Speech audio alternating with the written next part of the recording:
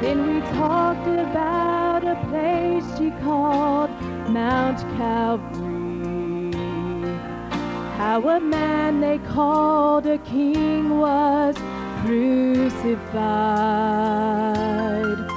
How a lowly soldier beneath the cross stood pointing. Surely this man was the Son of God. He cried there, he is the one who's altogether lovely. There he is, the one who took away my sin. There he is, the one who's coming back in glory. Jesus Christ, the hope of heaven, there he is.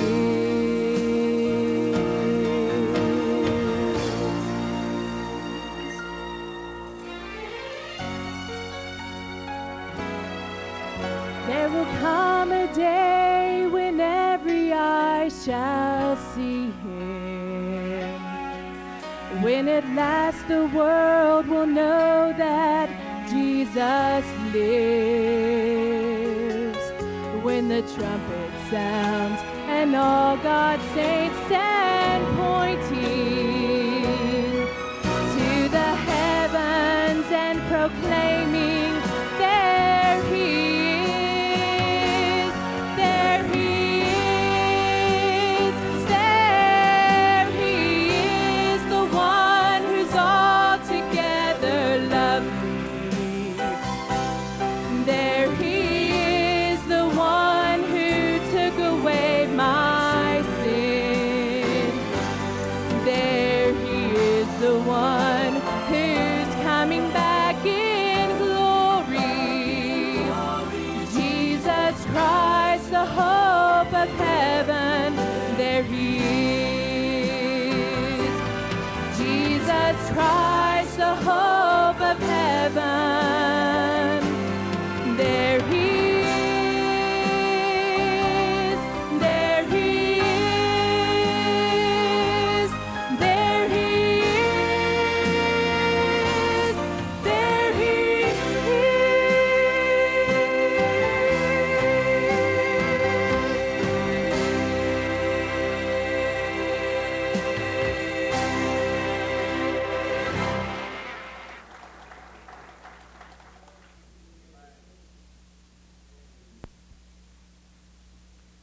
There he is,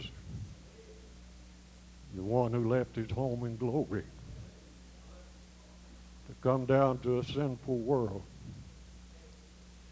for an old dirty garbage can like this and clean it up and make something beautiful of it. There he is, the one who walked the shores of Galilee. He knew what it was to be happy, to go to a wedding with his friends, who knew what it was to have those same friends desert him and leave him alone. There he is. There he is, the one who had the same emotions that you and I have, I think, felt the same things that we feel as we go through our everyday lives. There's nothing that you'll go through that the Lord hasn't experienced. He's still my Savior, and he's still your Savior. Whatever you felt, he felt it too.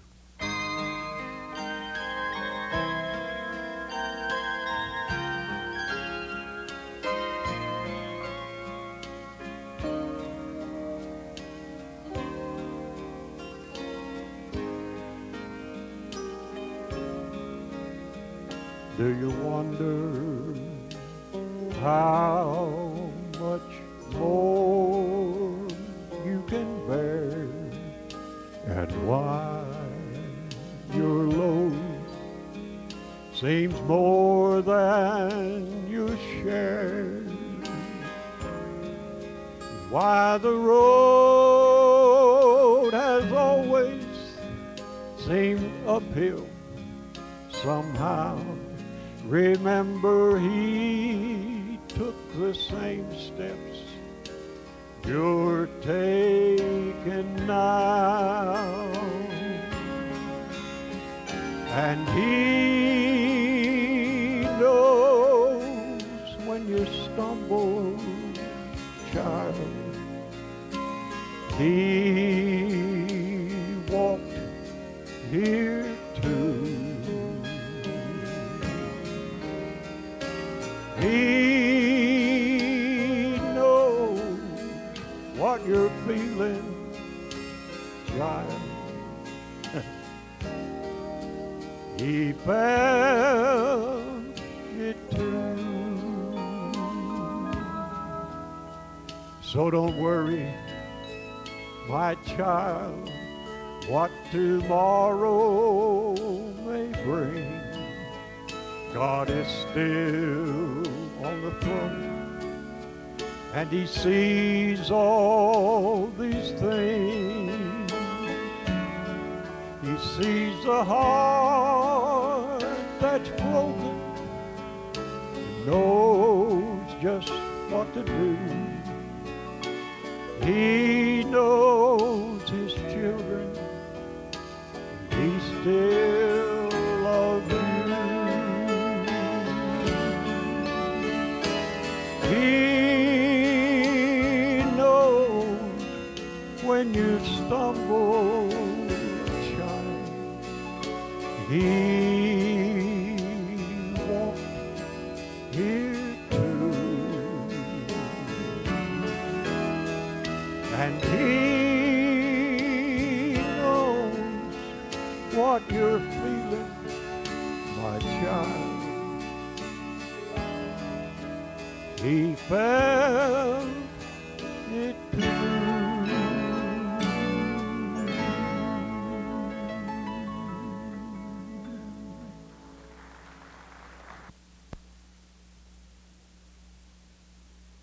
Praise the Lord. Let's open our Bible and be finding the book of Judges, chapter 1. The book of Judges, chapter 1, and I'll draw your attention to 3 different scenes in Judges, chapter 1 that I want you to look at tonight. And trust the Lord will speak to our hearts tonight. Someone gave me a note that J.J. Edwards is at Tri-County Hospital having emergency surgery. So remember J.J. Be praying for him tonight. Also, ladies, you need to let us know tonight if you are going on the ladies' retreat May 17 and 18. So the note says your money's not due until the 30th, but you need to let them know tonight if you are going. Then it was a blessing this morning. Had a gentleman visiting with us who's here at the end of the service, Earl McAllister. He got saved this morning. Wasn't that a blessing? So we praise the Lord for that and rejoice in that. Mickey Denise, where are you? That was good. That was good. Now I've heard your mom and daddy both sing, and I've never asked this, but are you adopted? Or are you? You have to be. That was great. Good to have Mickey and Cookie and some friends with them tonight, and they serve the Lord in mission work. And then Brother Paul's dad, Freddie Crow, is here. Freddie, where are you at? Freddie, where are you at? Would you stand? Right back here in the back. He's served in Costa Rica for a number of years, now working in Miami. And good to have all of them in our services tonight. So thank you so much for being here. This past week I was in West Virginia, and First Baptist Church of Bluewell, West Virginia. Second time to be there, and love their pastor. And when we're together, we just talk about the Bible and talk about Scripture. And there have been several passages of Scripture getting away. First time I have been away for several weeks now, and so it was a time for me to get caught up on some reading and some Scriptures that I wanted to spend some time in. And so Judges chapter 1 was one of them, and me and the pastor, we spent one afternoon just walking through it and talking about it. But here is an interesting scene or scenes that I want to draw to your attention. I want you to stand as we honor the reading of His Word, the public reading of His Word. And I'm going to begin reading in verse 1, and I'll read down through verse 7. And tonight I want us to just simply think about the lessons from the thumbs and the toes. The lesson from the thumbs and the toes. Notice verse 1. The Bible said, now after the death of Joshua, it came to pass that the children of Israel asked the Lord, saying, who shall go up for us against the Canaanites first to fight against them? And the Lord said, Judah shall go up. And behold, I have delivered the land into his hand. And Judah said unto Simeon his brother, come up with me into my lot, that we may fight against the Canaanites. And I likewise will go with thee into thy lot. So Simeon went up with him. And Judah went up, and the Lord delivered the Canaanites and the Perizzites into their hand. And they slew of them in Bezek 10,000 men. Verse 5. And they found Adoni-Bezek in Bezek. And they fought against him. And they slew the Canaanites and the Perizzites. But Adoni-Bezek fled, and they pursued after him and caught him, and cut off his thumbs and his great toes. And Adoni-Bezek said, 70 kings, having their thumbs and their great toes cut off, gathered their meat under my table. As I have done, so God hath requited me. And they brought him to Jerusalem, and there he died. Thank you. You may be seated. We'll think tonight about these thumbs and these toes, or consider the scenes that we have here in Judges 1, verses 1 through 7. Let's pray. Our Father, tonight as we come to you, we're mindful of what the New Testament said, that what is contained in the Old Testament has been given to us for an example. It has been given to us that we might learn from both the successes and the mistakes of those involved. And Father, they are given to us and preserved for us divinely in your word, that we might glean from them, that we might draw from them lessons to help us to be what they were, or to not to be what they were. And so, Father, tonight we come to one of those chapters in the Bible, one of those scenes in the Bible, in which we have many, many things that we can glean from these individual lives. And so, Father, tonight I come to you. I want to glean from them.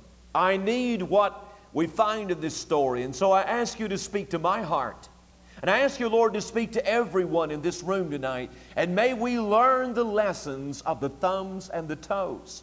May we draw from these different scenes that we have in Judges 1. Put a truth in our heart, put truths into our heart tonight that will help us to be able to battle the world, the flesh, and the devil. Put things and truths into our lives that we can grow on and build our lives upon. So speak to us tonight. We're listening, and talk to us through your word, for it's in Jesus' name we pray and ask these things. Amen.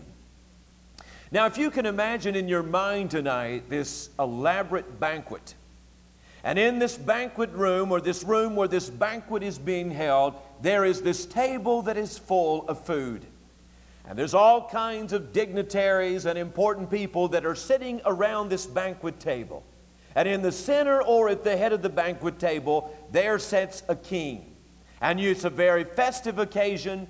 It's a very elaborate occasion as they all gather in this banquet room around this banquet table.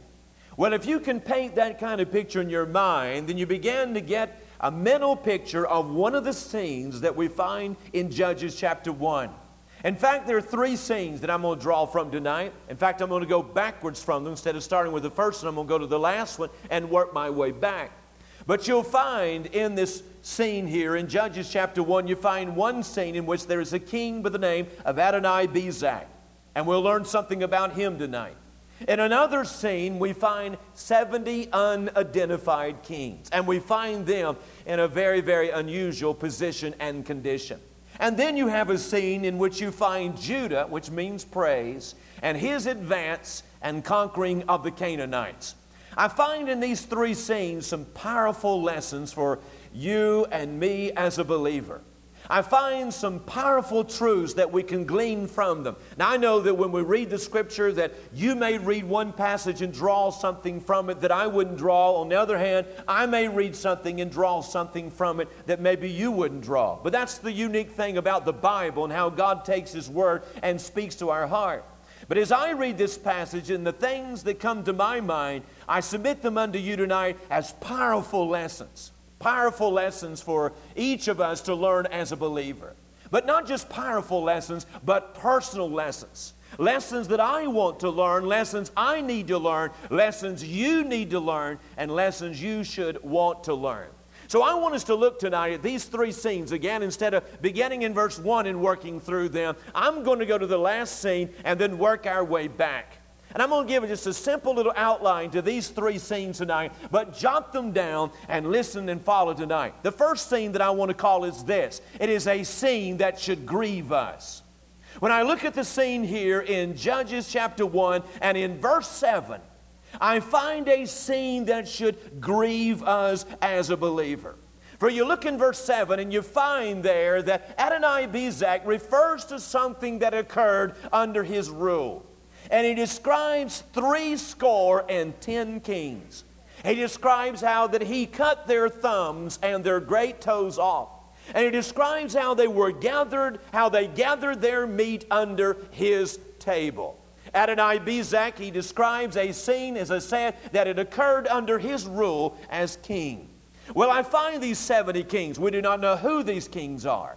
We do not know what kingdoms they ruled. We do know they were kings. And so we know somewhere they sat up on a throne. And we know somewhere they had power and they had a position. But we find 70 unidentified kings tonight. But you find them in a tragic condition. And when I look at the tragic condition of these 70 kings, I am mindful of that which is lost in their lives. And as I look at what is lost in their life, I am mindful of things that can be lost in our life as a believer. Can I just point out 4 things that I find that these kings had lost? Write them down. First of this is this. You see, obviously, they had lost, number 1, their thrones. These were kings. And when I think about these kings having lost their thrones, I think about how defeated they are. When you look at them in Judges chapter 1 and verse 7, they're no longer sitting upon their throne. They're no longer ruling as their position and heritage called for. They are no longer reigning as their call, as their name would speak of. They are a king. They are kings, but now they have lost their thrones. They have been defeated. They're no longer sitting upon their thrones. They're no longer ruling. They're no longer reigning as they ought to have been as a king.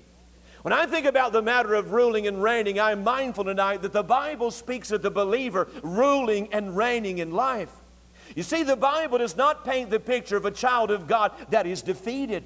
The Bible does not describe the normal Christian life as one that is up and down and in and out and on and off and hot and cold. The Bible describes a life of victory. The Bible describes a life where we're kings and we rule and reign in life through Jesus Christ. The Bible in Romans 5:17 talks about how we are to reign in life.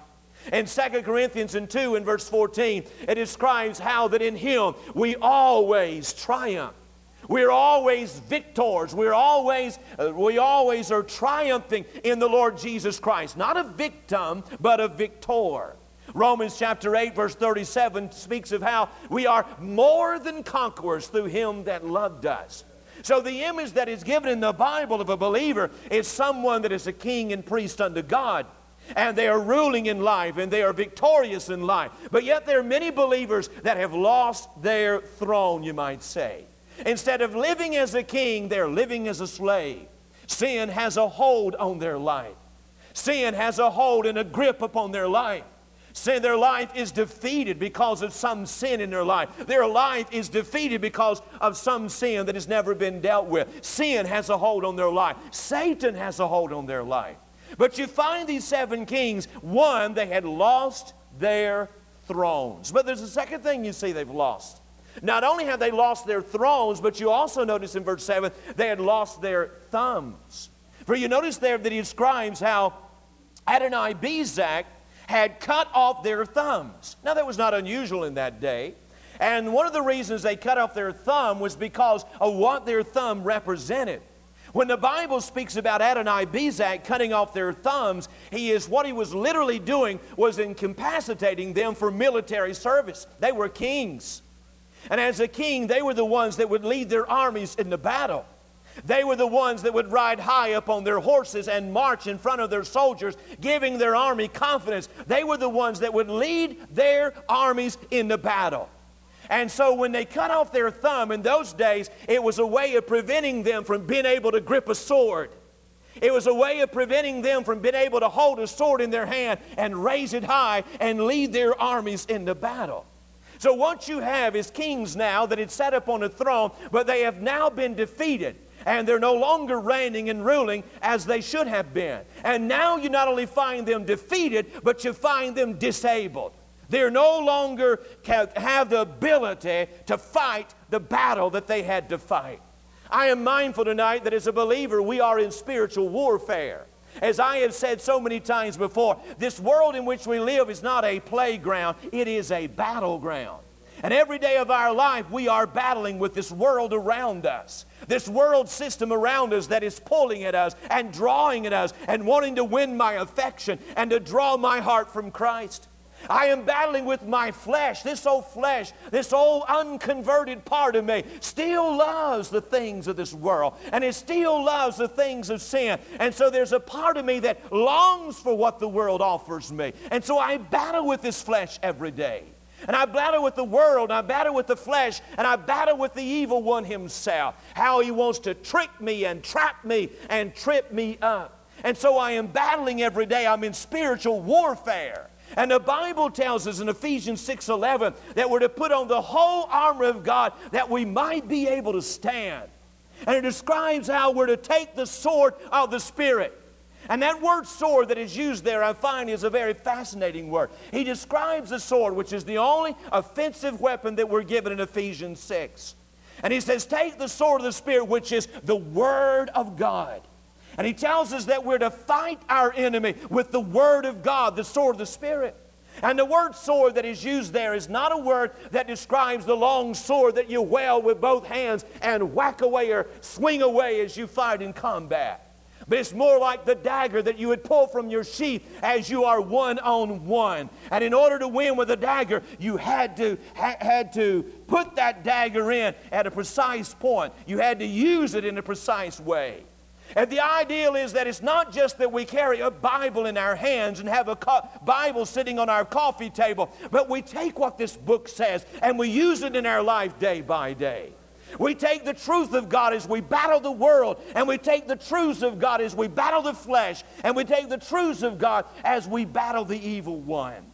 But what happens sometimes in our life as we lose that ability to reign, we're no longer reigning and living victoriously. And the result is we find ourselves not able to fight the good fight of faith and as a good soldier of Jesus Christ. But there's a third thing they lost. Are you with me? Say amen. Not only did they lose their thrones, and not only did they lose their thumbs, but verse 7 said they lost their toes. And of course the toe would represent the ability to keep a balance in life. It was their big toe they cut off. It wasn't just the little toe or one of their toes. It was their big toe that was cut off, which would affect the way they would stand. It affected their ability to stand straight, affect their ability to stand strong. And so here they are, kings that should have been ruling that are now defeated. Kings that should have been reigning that are now disabled. They have lost their thumbs. They can't grip a sword in battle. Now they've lost their toe. They're neither capable of fight or flight. They are men that are unable to stand. Again, the Bible tells us that one of the things essential in the life of the believer is that we be able to stand. Again, we're in a spiritual warfare. These kings lost their thrones in fight and lost their thrones in battle. And we as a believer have to be able to stand. We must be able to stand. And when we lose our spiritual toe, you might say, it leaves us incapable of being able to stand in battle. But I submit unto you, there's a fourth thing they lost. They lost their thrones, which left them defeated. They lost their thumbs and toes, which left them disabled. But I want to submit unto you, they lost able. Adonai-Bezek describes these 70 kings. He said, I captured them, I conquered them, I cut off their thumbs, I cut off their toes, and I made them slaves. And I made them behave like dogs under my table, groveling for morsels of meat, sitting under their tables, defeated and disabled and disgraced. Instead of sitting proudly up on a throne as a victor, they are sitting under a table like a dog as a victim, just begging for little crumbs. Now I ask you this, what do you mean they lost their testimony? Can you see those once proud kings on their knees under his table, fighting around for a piece of meat that would fall to the floor? Can you see those once proud conquerors now under the table like children fighting for a piece of bread? Now, can you see them there? Then let me ask you something. In their condition, who could they now influence? In their condition now, who could they now inspire? There had been a time as a king when they had influenced a people. There had been a time as a king they had inspired others to follow them and to follow their will. But who now would follow someone sitting or crawling around under a table like a dog? Who could they influence now? Who could they inspire now? I think about many believers and our condition, and I think about them losing their thrones and losing their thumbs and losing their toes and losing their testimonies. How descriptive that is of many believers' life. I think about many times our inability to influence others for Christ. And I think about many times our inability to inspire others to want to know the same Lord that we claim and profess to know. And many times our inability to influence and our inability to inspire is because we live every way but the way God intended us to live as a believer. Are you listening to me tonight? You are a king in Christ. You are to rule in life. You are to reign in life. You are to be a victor, not a victim in life. You are to conquer, not be conquered in life. The world and the flesh and the devil is not to defeat you. It's not to strip you of your throne or strip you of your thumbs or your toes, which would leave you with the kind of life that will not influence others and will not inspire others. How many believers live far beneath their privileges? How many believers live far beneath their position? I submit unto you how grieved this scene, how we ought to be grieved when we look at this scene. When we look at kings, once proud kings, groveling like dogs under a table, how it should grieve our heart as a believer that we could live or end up in that kind of a condition. Amen? A scene that should grieve us. But let me hasten on to a second scene. Not only do I see a scene that I would simply say should grieve us, but I see a scene that should grip us. For let me point back to Adonai-Bezek himself. We look at Adonai-Bezek, and we not only see what he did to 70 kings, 70 unidentified kings. We see how he treated them, but you also see how things ended up for Adonai-Bezek himself. In fact, when he testifies about what he did to 70 kings, that is a result of what had happened in his own life. It's really, the scene is not there. He just mentions the scene that what has happened to him is what he had done to others. And so the first scene ought to grieve us to realize that we can get in that kind of a condition as a believer. But the second scene ought to grip our hearts. And I say grip our hearts because when we look at the second scene and look at Adonai-Bezek, we see how serious sin is in our life. And we see the outcome and the consequences of sin. In fact, when I look at Adonai-Bezek, this is what comes to my mind, that we reap what we sow. When I look at Adonai-Bezek, the thing that comes to my mind, payday someday. And when I look at Adonai-Bezek, it reminds me that whatever I sow, if I sow the flesh, I am going to reap with the flesh. But if I sow the Spirit, I'm going to reap with the Spirit. Let me show you what I'm talking about. For one thing, notice what he experienced. We looked at verse 7, go back to verse 6. Adonai-Bezek, he's now in battle with Judah. We'll say something about Judah in a moment. But Adonai-Bezek fled, and they pursued after him. And notice what happened. They caught him. And notice what they did to Adonai-Bezek when they caught him. They cut off his thumbs, and they cut off his toes. It is then that he testifies, I did the same thing to 70 kings. I cut off their thumbs. I cut off their toes. But what you have here, you have someone experiencing and reaping exactly what he sowed.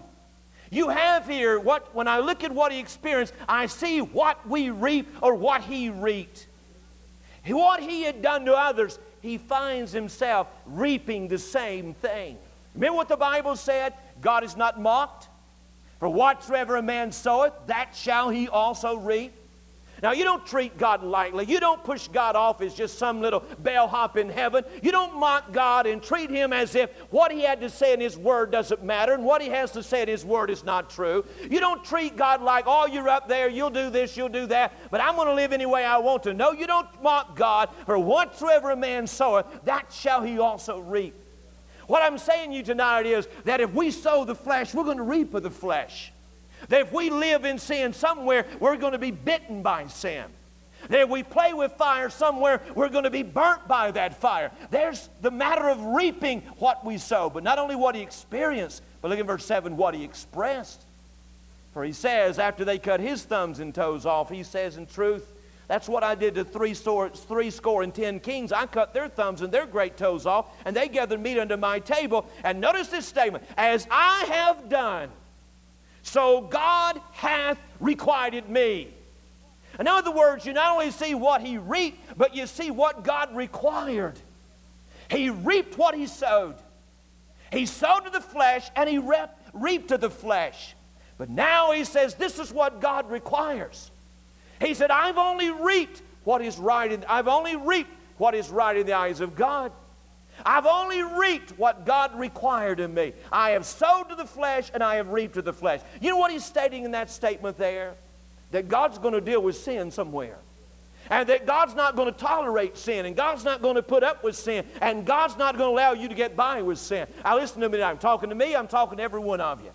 Sometimes we get the ideal that my sins are unknown to man. And sometimes we get the ideal that as long as nobody ever finds out about it, I won't pay the consequences for it. But I want you to understand something tonight. It is not who finds out in this life that matters. It's who knows all along that matters. There's not a thing in my life, there's not one thing I have done or one thing I will do that my God doesn't know about it. And I assure you of one thing, that if I sin against my God, somewhere God will requite that thing of me. Somewhere there is going to be a payday. Now I believe this. I do not believe you can live any way you please and get by with it. I don't believe you can do anything you want to. In our society anymore, it seems like, if we could open the doors of a lot of people's hearts and the skeletons in there, it would stagger our imagination of the things that often exist in the Church of Jesus Christ. And we think nobody knows, but God knows. And I promise you, according to the Word of God, somewhere there's a payday for sin that's not dealt with God. He will require the same thing of you. It's like Hebrews said. Hebrews chapter 12 and verse 6, that God scourgeth and he chasteneth and scourgeth every son whom he receiveth. And I corrected that because the order is so critical. He chasteneth and scourgeth every son whom he receiveth. That word chastening there is a word that simply means child training. It's like when your children were young and they first came in this world, there was a process of teaching them things. And the babies, when our children come in this world, when we brought them home, they were not interested in mom and daddy. They come in, the first thing they started doing was staking out the house and looking around, and then they saw it. And that became their passion in life. It was that whatnot that had been passed down from your great-great-grandmother. That expensive thing, that heirloom there, that thing that meant so much to your heart. That's what that little fella, that little girl saw. And they said, one day, that's going to become mine. And so it became their mission in life. It became their goal in life. I'm going to get that thing. I want to chew on that thing. I want to lick on that thing. I want to throw that thing down and break it. That became their great mission in life. And you know what happened? One day they discovered they had legs, and those legs were more than just to hang off their baby seat with. And they learned they could crawl around with it. And so their mission was getting closer. And they could see it just days from now. I will achieve my great purpose in life. And so finally they learned how to stand up, and one day they got that thing. And you know what you did? That heirloom that you love so much, and that little whatnot had been passed down from generation to generation. I know what you did. You said over there, oh, isn't that sweet? Go ahead and chew on it, break it. It's all right. It was my great-great-grandmother's. Now, I know what you did. You went over there and got them little hands, and you said, no, no, no, no, no, no, no, no, no, no, no, no, no. You don't touch that. It's like my kids. When they was growing up, I always had books laying around, and they would mark in them. I still pull out books, and I find where they have drawn all through those books. And I've been aiming to go to them and say, what did you write here, please? I want to know what you wrote in my book.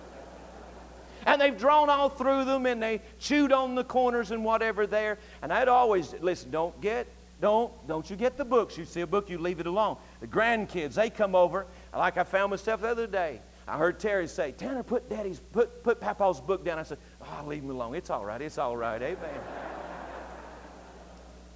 But you did all these things. What you taught them that they shouldn't touch the stove, they would get burned. You taught them not to get out in the street. And a lot of times what you did was you smacked their little old hands, or you patted them on the bottom or something like that. You were teaching them. It is a child training process of learning them of things that can hurt them. For every son that God receiveth, he chasteneth and scourgeth. See, there was that matter. You'd smack those little old hands and you say, no, no, no, no, no, no, don't you touch that again. And you know what happened if you touch that again? They come back again. You smack those little hands again and you say, no, no, no, I've told you for the last time, don't touch that item. And then finally, after about the 15th time, you know, we're very consistent in child training. And we're very consistent about that. I told you for the last time. 39 times later, if you do it one more time, you know what's going to happen. But you know what happens eventually? Instead of smacking them on the hand, it gets a little worse. We give them a whipping. That's scourging. Now God says, look, I know I brought you into the family. I know you're a child coming up, and there are going to be times I'm going to chasten you. I'm going to smack your hands. I'm going to say to you, no, no, no, no, no, don't do that. Don't go there. But if we do not listen to God, if we do not heed God when He smacks our hands, next time it won't be our hand smack. He'll take us to the woodshed. He's telling us in His Word that He will not let us get by with our sin. Are you listening to me? Adonai Bezak reminds me that He will not. I thought about this week, and I hadn't thought about this in years. I think about a man that I pastored a number of years ago. He was a man that didn't have a lot of education. But he got saved. He was down in the Deep Gap section of our county. He got saved. His whole family got in church. Began living for God. This is my home church. Began serving God. Well, I went back, was fortunate, or I don't know if I was fortunate, but I went back and pastored my home church for about 2.5 years. And I don't call it fortunate, I call it postgraduate training. But anyway, I went back there. And but he was going through the thing. God began to deal with his heart. I remember one day he came to me and he said, Brother Ken, God's called me to preach. But he said, I can't read. And he couldn't read. He could barely read his Bible. He could barely write his name. And he said, I said, do you feel like God's called you? Oh, yes. I said, are you certain God has called you? He said, oh, yes. I said, then if God calls you, He knew you couldn't read.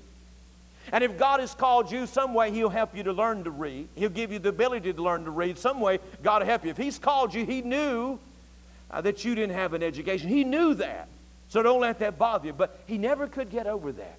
And he'd say to me, God's called me to preach. It wasn't long that he began to miss on Wednesday night. And it wasn't long after a few months that he began to miss on Sunday night. And it wasn't long after that he was out on Sunday morning and he was out altogether.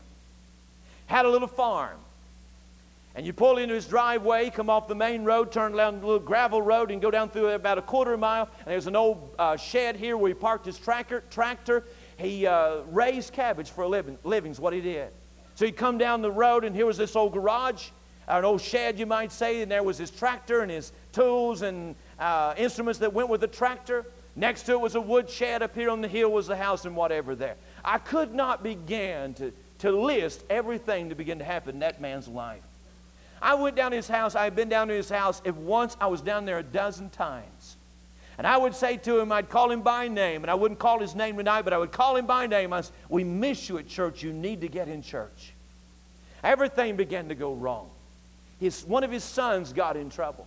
Serious trouble. In fact, he is serving a life sentence in a North Carolina penitentiary tonight for committing murder. And I never forget when I got the call and they told me that his son had been arrested for murder and went on and as I said, serving a sentence. I remember going to his house.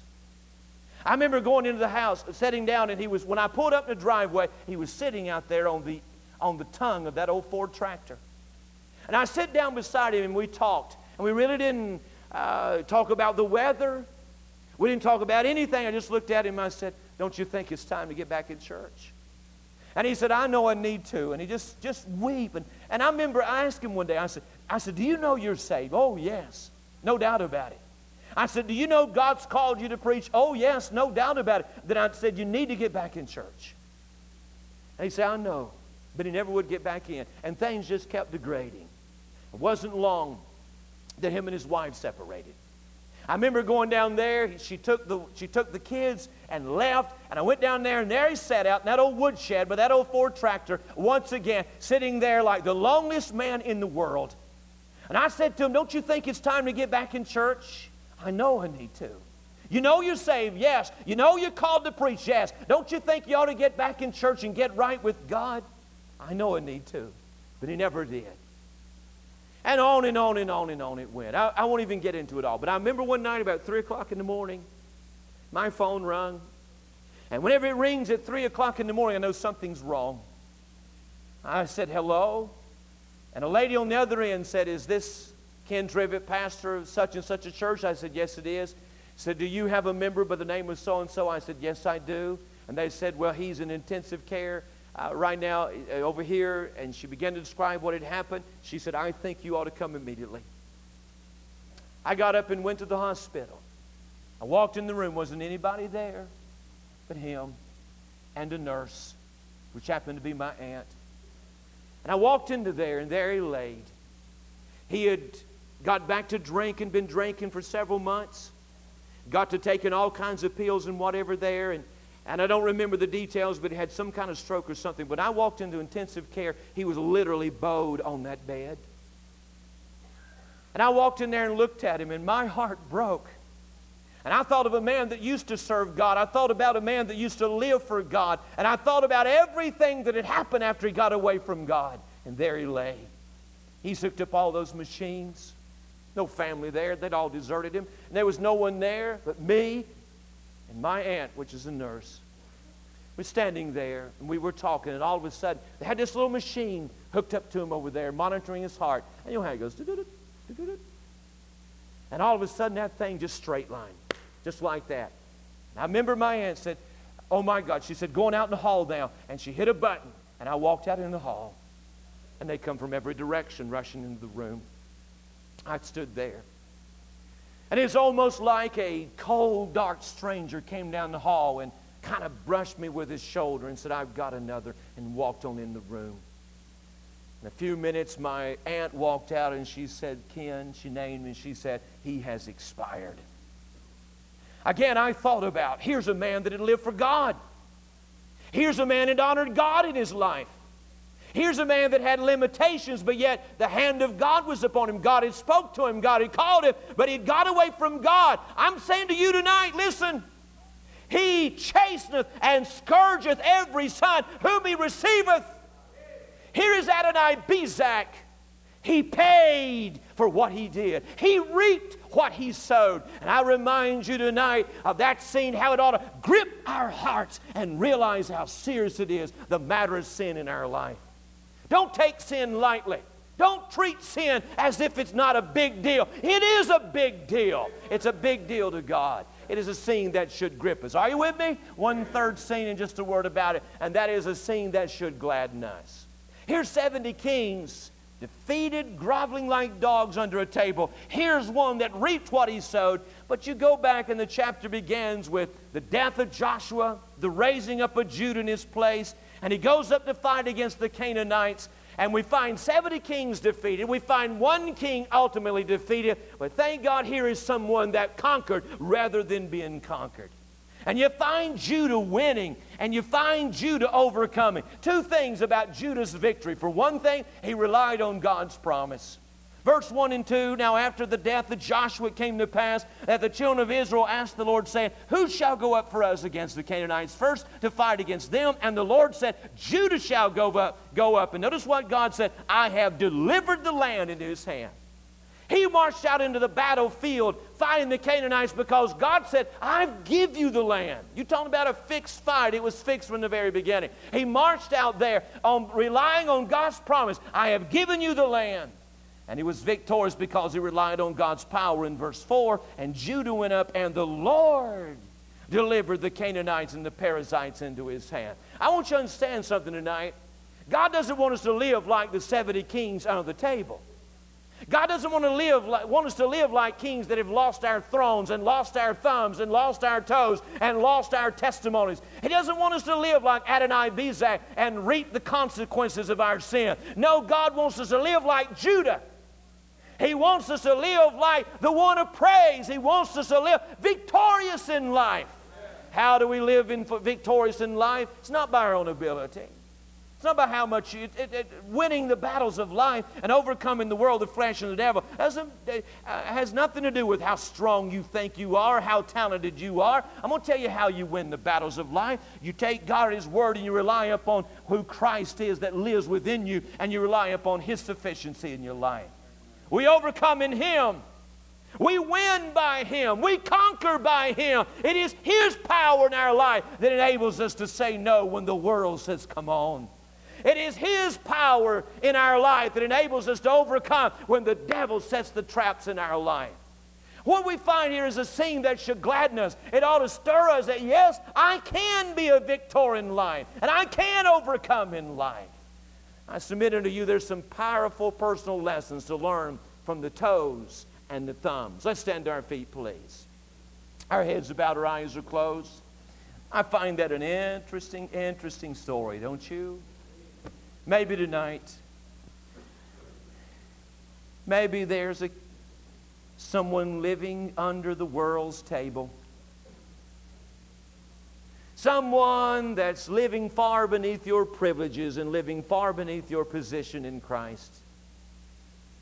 Living like 70 kings under a table. Or it could be tonight, there's an Adonai-Bezek in here, and you're headed for trouble.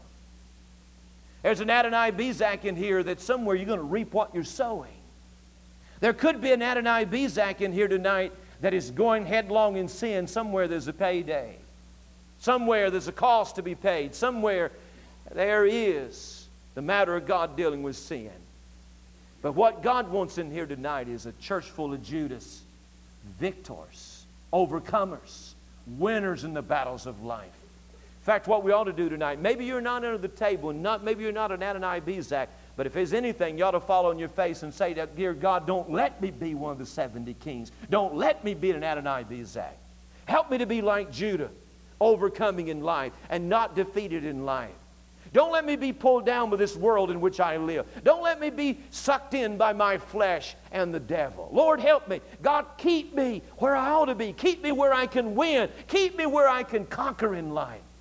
If there ought to be some come tonight, if there's 70 kings here, those in that group, you ought to come. If there's an Adonai-Bezek here, you ought to come. If nothing else, you ought to come and say, God, let me be a Judah. Keep me like Judah.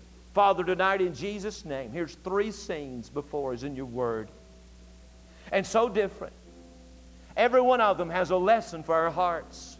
Thank you for Judah. Because you had given the land and because you delivered the enemy into their hands, Judah was a victor. Lord, let us be like Judah in life. Don't let us be like Adonai-Bezek that goes head on with no thought of God or concern for God. Then one day only to reap what we sow. Father, help us tonight not to be like 70 kings, defeated, disabled, and disgraced. Don't let us live like that. Let us live like Judah. So speak to us tonight. There are hearts that need to get right, sins that need to be dealt with, or promises that need to be claimed. Let it be done tonight in this service. In Jesus' name, amen. I'm going to sing one.